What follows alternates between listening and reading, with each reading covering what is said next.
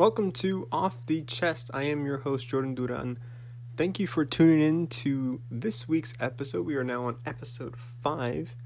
Unbelievable that I've managed to keep this up for 5 whole weeks. In this week's episode, I want to get off my chest things about money and education, that relationship, and how it's more than just the money in your pocket. It's all about your background in finance as well. But first, of course, the news. Now, I'm going to try a little bit different style this week. Instead of doing a good week, bad week, I'm just going to go through a couple of big news stories. Firstly, Trump. Now, Trump features a lot in the news. Mostly, it's all bad stuff. And this week is no different. Firstly, Trump and Attorney General Bill Barr suggested that their base vote twice, once in person and once by mail in the state of North Carolina at a campaign event. Trump suggested this. Now, that's illegal. But the scary part, well, it should be, the scary part is that, but the fact that just seems so normal is really evident of the times we live in. But the scary part is the Attorney General didn't know that was illegal, didn't know the laws on it. That is one of the either most ignorant things I've ever heard or one of the most blatant lies I've ever heard. Like, how can the Attorney General, like the most powerful law enforcement person in the United States, doesn't know the law? And voting, everyone knows how sacred voting is. Like, they're trying to incite voter fraud so that they can claim the election was rigged or not valid, and so they can try and keep Trump in office, which is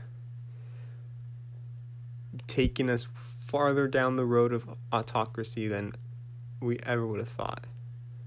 The other big Trump news story of this last week was the bombshell reporting from The Atlantic about Trump's attitude and language towards the troops and vets, which, look, say what you want about military spending, about expensive and unjust wars, and the military-industrial complex. You have to respect the troops. You have to respect the vets. You have to respect the families. And he's calling these guys losers and suckers. We all know this from 2016 or 2015. Wow, it feels like an age ago.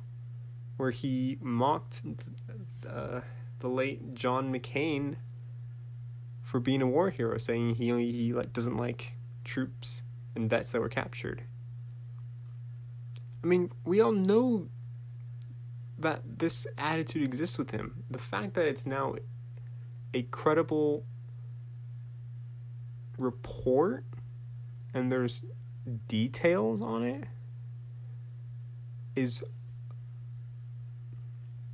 not surprising, but just absolutely shocking. Look, I could talk for hours about why I think the military is bad, or our military structure is bad, I should say, and how we go about being this quote-unquote world police is bad, and how everything is tied together. But instead of mocking the troops and vets, we should be taking care of them. It's pretty simple. Now, let's change gears a little bit. Let's talk about COVID-19, specifically this new vaccine that has been deployed in Russia. Now, this vaccine has not been approved for mass testing and mass usage, nor has it even completed phase 3 trials. Now, just a little background. 3 trials for a vaccine are like the last hurdle, basically, before it can get approved. And that requires testing tens of thousands of people with a placebo as well and comparing results. And by using a large group, you get to catch things that you might not have caught in the first 2 phases, which are normally smaller groups, no placebos, and like only 1 or 2 groups of or types of people, right? So you would pick like low risk men of this age group, right? So that'd be phase 1 and 2 kind of. And phase 3 is people of all different age groups and all different risk levels. It's hard to say that this test is going to be good or not, right? Because it hasn't been approved. And yet vaccine developers are saying so far it's not bad. It's actually pretty good. But it's too early to tell its actual legitimacy and its actual response to the coronavirus in our bodies. Now, why is Putin doing this? Well, it's quite simple, really. Because he can. In the past, the strength of like the EU and the WHO and the US would have probably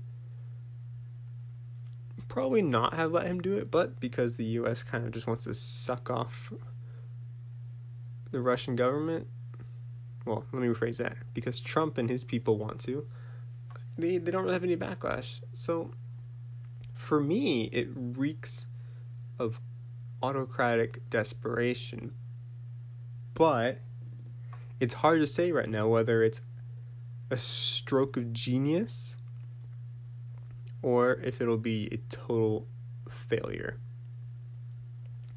We should note that worldwide there are 24 different vaccines in phase 1 testing, 14 in phase 2 testing, 9 in phase 3.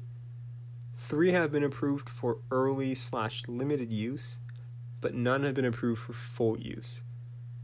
Now, the other thing I want to point out about phase 3 is that it takes months to get proper data. So don't expect anything before Christmas, I would say.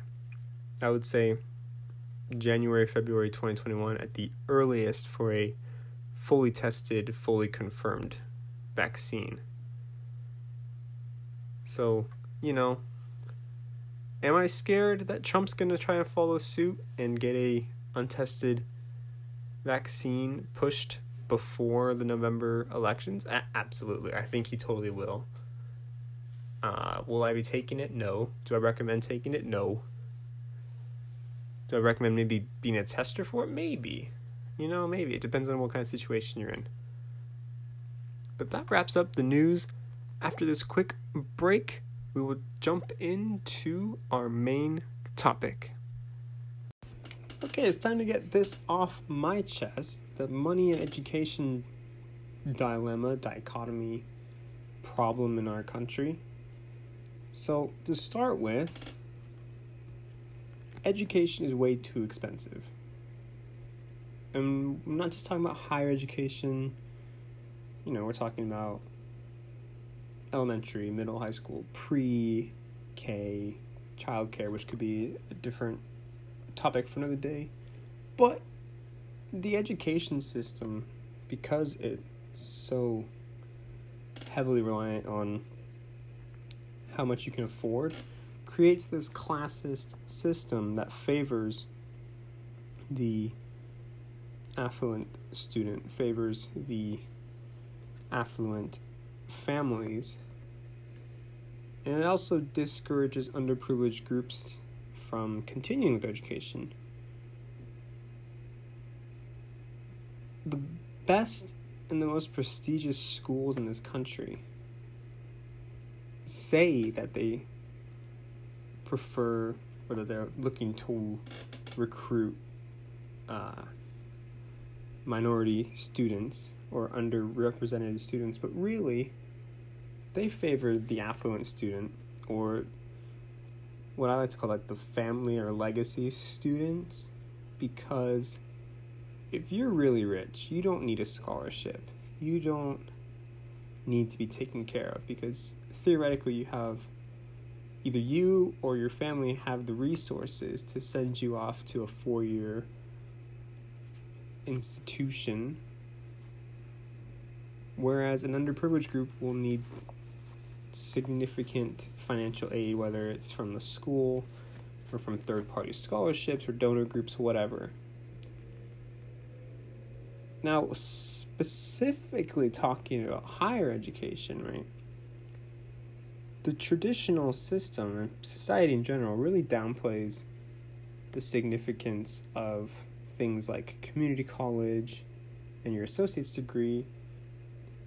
It downplays the significance of a gap year or gap years, and also trade school, right? If every single person went to a 4-year university and studied, maybe like engineering or business or the arts, that's great. But then what happens to skilled mechanics and plumbers and farmers? All of these jobs that are essential to living in an industrialized modern society don't get focused on. So there still might be people doing those jobs, but the skill gap continues to grow. Higher ed also comes with crippling student loan debt. And there's always an argument that says, well, if you can't afford to go to school, then you shouldn't take out loans that you can't pay back, right? Well, then that's just another blooming flower of the classist system of higher education, right? Education is supposed to be the great equalizer, regardless of race, gender, religion, background, regardless of any of those. Like, every kid is supposed to have equal access to education. Now, there's a difference between having equal access to education and having equal access to a good education. Because when we talk about things equal versus equal access, that is two very different arguments, right? For example, when there is a super, super nice mansion for sale in, let's say, Beverly Hills, right?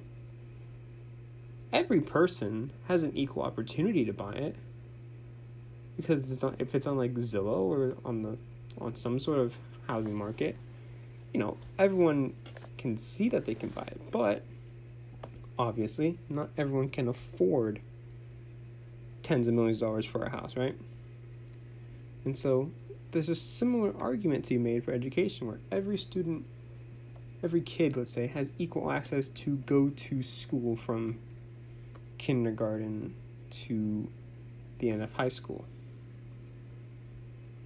But there's a lack of quality that emerges more and more each year between public schools and private schools primarily. One of the reasons, obviously, is funding, right? Teachers are among the most important members of society. And yet there are teachers who simply cannot afford to live on just their teacher salary. There are also teachers who are forced to buy their own school supplies because the school just doesn't have the resources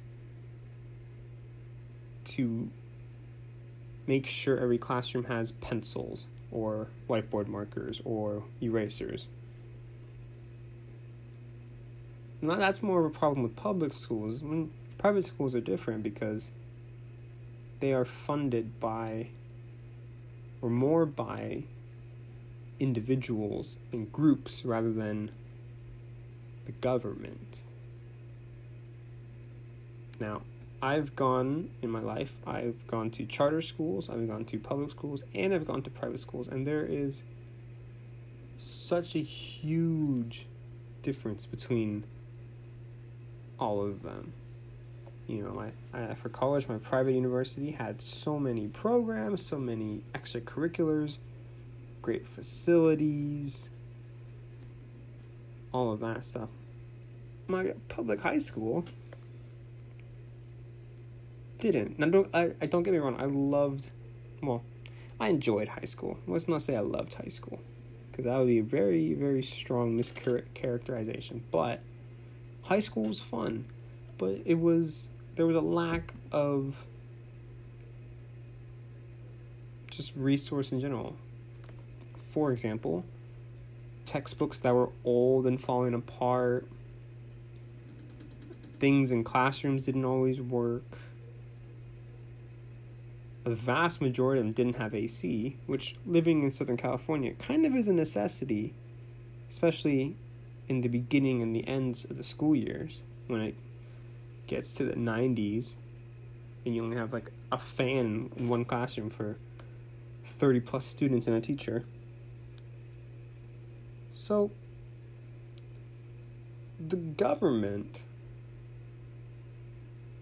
really should be realizing that the inadequate support for public schools is leading to another clear example of classism, right? And I've already touched on this, but I'm just going to keep repeating it because it's just such an important point. Those who have the ability to get a higher education or to go to a nicer school can do that. Like, it's their choice. But it shouldn't be a choice between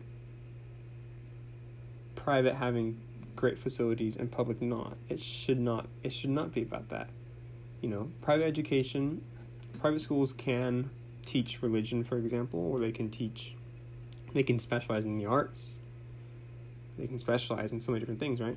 Whereas public school is supposed to be like sort of representation of the government, so you're not supposed to say, oh, this public school is a Christian school and stuff like that. You're supposed to kind of show and teach all perspectives and be open to everything, whereas a private school is more, obviously private, so they have more say over what can be taught and done at their schools. Now, when we talk about higher education specifically, I want to focus on tuition raises for universities. Now, normally, you expect a little bit of a tuition raise, right? Everything keeps getting a bit more expensive. More and more students might be coming to your school, so you need to pay for more professors or more housing options or more programs. And that's okay. But especially with this pandemic and the transition to online teaching for most schools that are being smart and not bringing back students so they can party and transmit the disease, it's hard to say. There's arguments for both sides, right? The schools and the universities are obviously going to make less money because students aren't paying for housing. They aren't paying for activities done on campus. They aren't paying for a variety of things. And so maybe you're like, okay, we can make up the difference by increasing the tuition, the cost for classes specifically.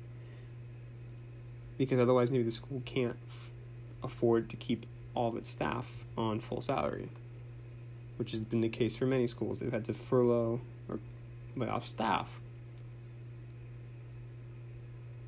But at the same time, why is there a tuition raise? You're getting a lesser quality education because you can't completely mimic the on-campus, in-person, in-class learning experience with a Zoom class. It's just not the same.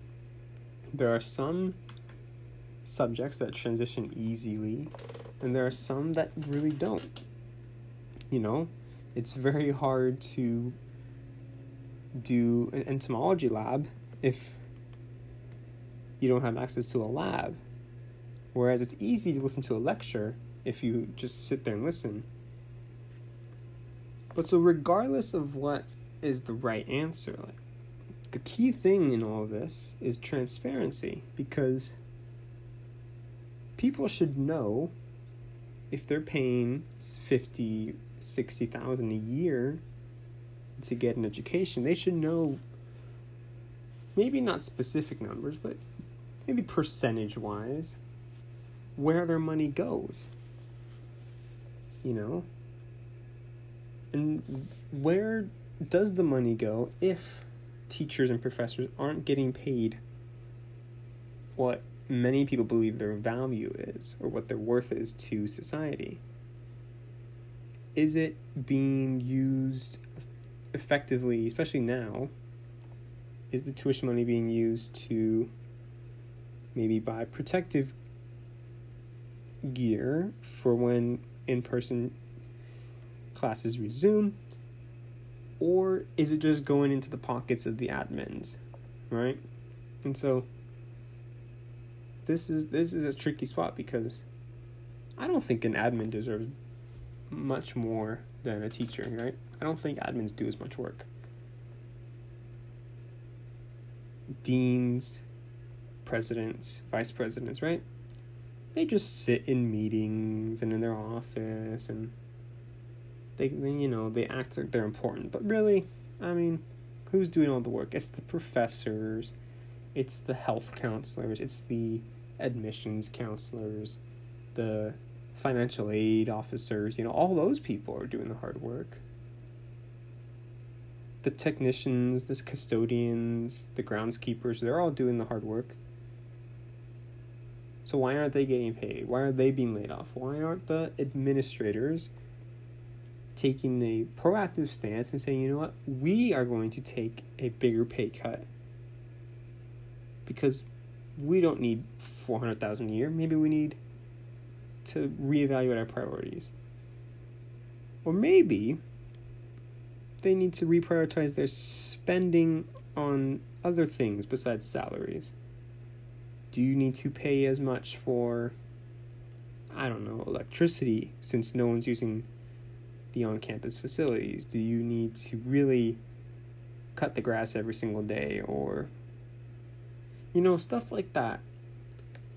So really, how can we as regular people, maybe who are students or who are graduates,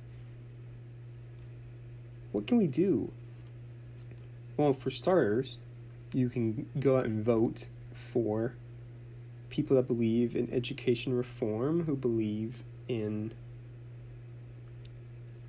advancing the common good of improving public schools. That's always a good one. Because public schools is quite often a breeding ground, a microcosm of the United States. It's a melting pot of different cultures, beliefs, and backgrounds. And I'm not saying that private schools aren't, but private schools tend to recruit people with certain backgrounds. For example, if you're a Catholic school, you'd like to have more Catholic students. If you're a theater school, you don't want to have business students at a theater school. You want to have theater kids at a theater school, right? Whereas a public school doesn't really care. You're the best, you're the worst, you're better at one or the other, it's fine. Public school is where you come together and you just get exposed to so many different views. Another thing we can do is contact, admins for pressuring them into making decisions that are better for the students and the parents than for the people in charge. I don't know. there's only so much we can do, so we gotta do as much as we can, the best of our abilities, so that we, like government, like civil protests, so we can get the best deal. So anyway, that's off my chest, and I think I feel better about it. Just getting things off the chest is quite relieving.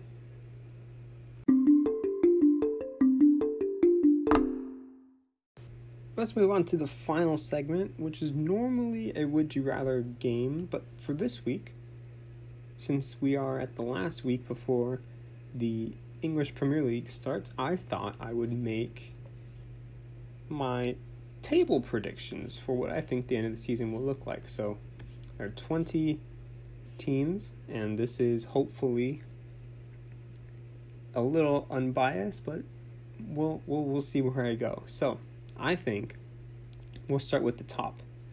So my predicted champions, as much as I hate to say it, both these teams are rivals to my beloved Everton. Man City and Liverpool will be top two for sure. I do think the signings that City have made just make them better. I think it gives them a different element, it gives them more options, and they would have definitely won if they would have brought in Messi. But since it's not happening, I still think it'll be City, but a lot closer, which means Liverpool, I think, will get second. I think they might become a tad bit complacent. They haven't really added to their squad in terms of first-team quality. Sure, they've added a couple bench options, I believe.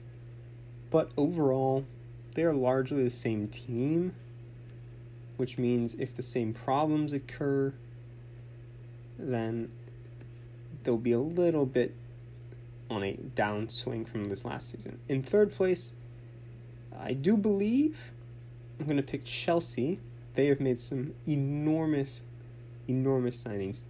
Thiago Silva, Kai Havertz, Timo Werner, Hakim Ziyech. Huge upgrades. Oh, and Ben Chilwell as well. So they have massively reinforced themselves.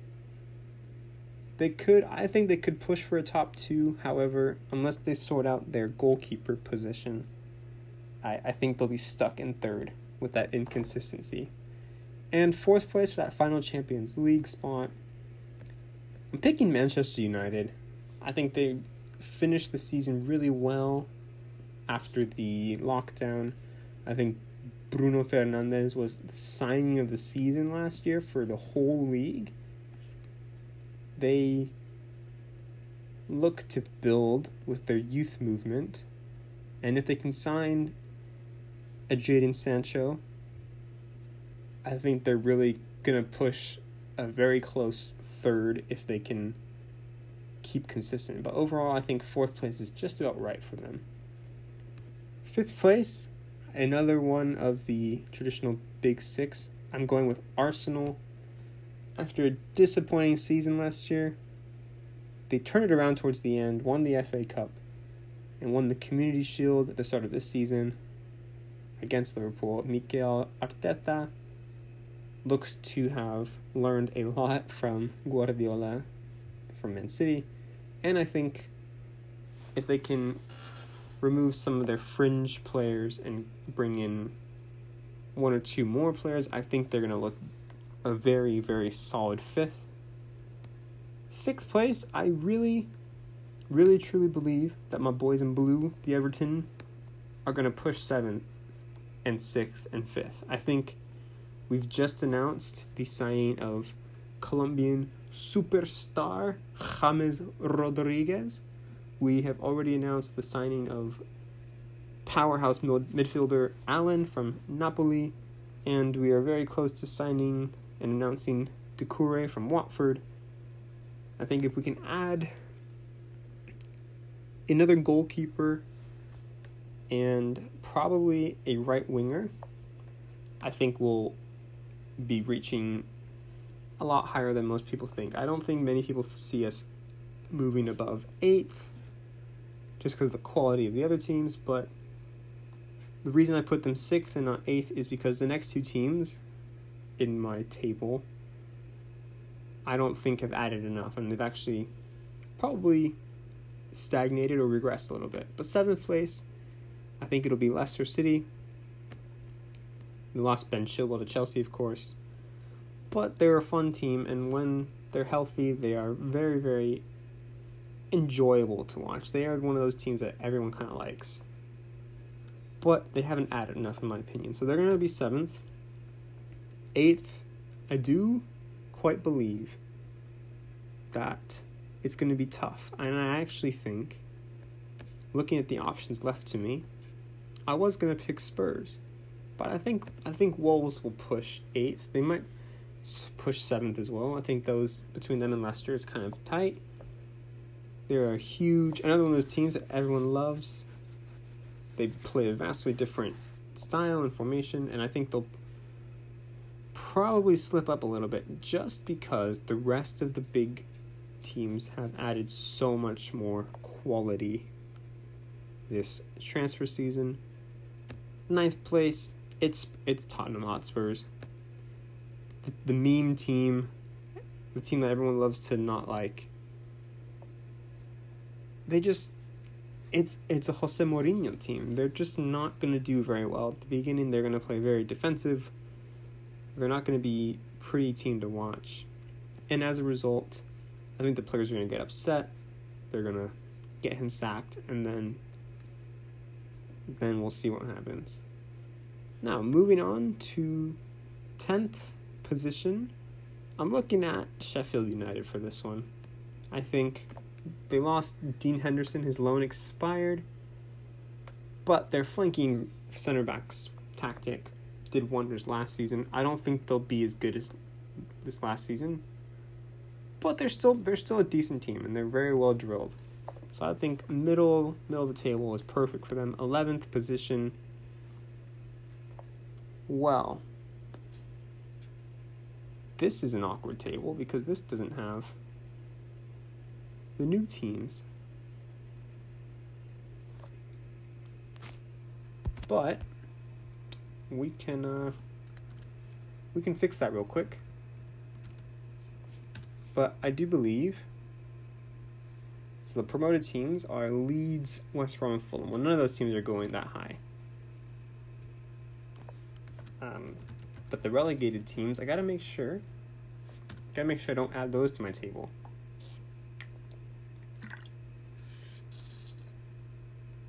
There we go. Okay. So the relegated teams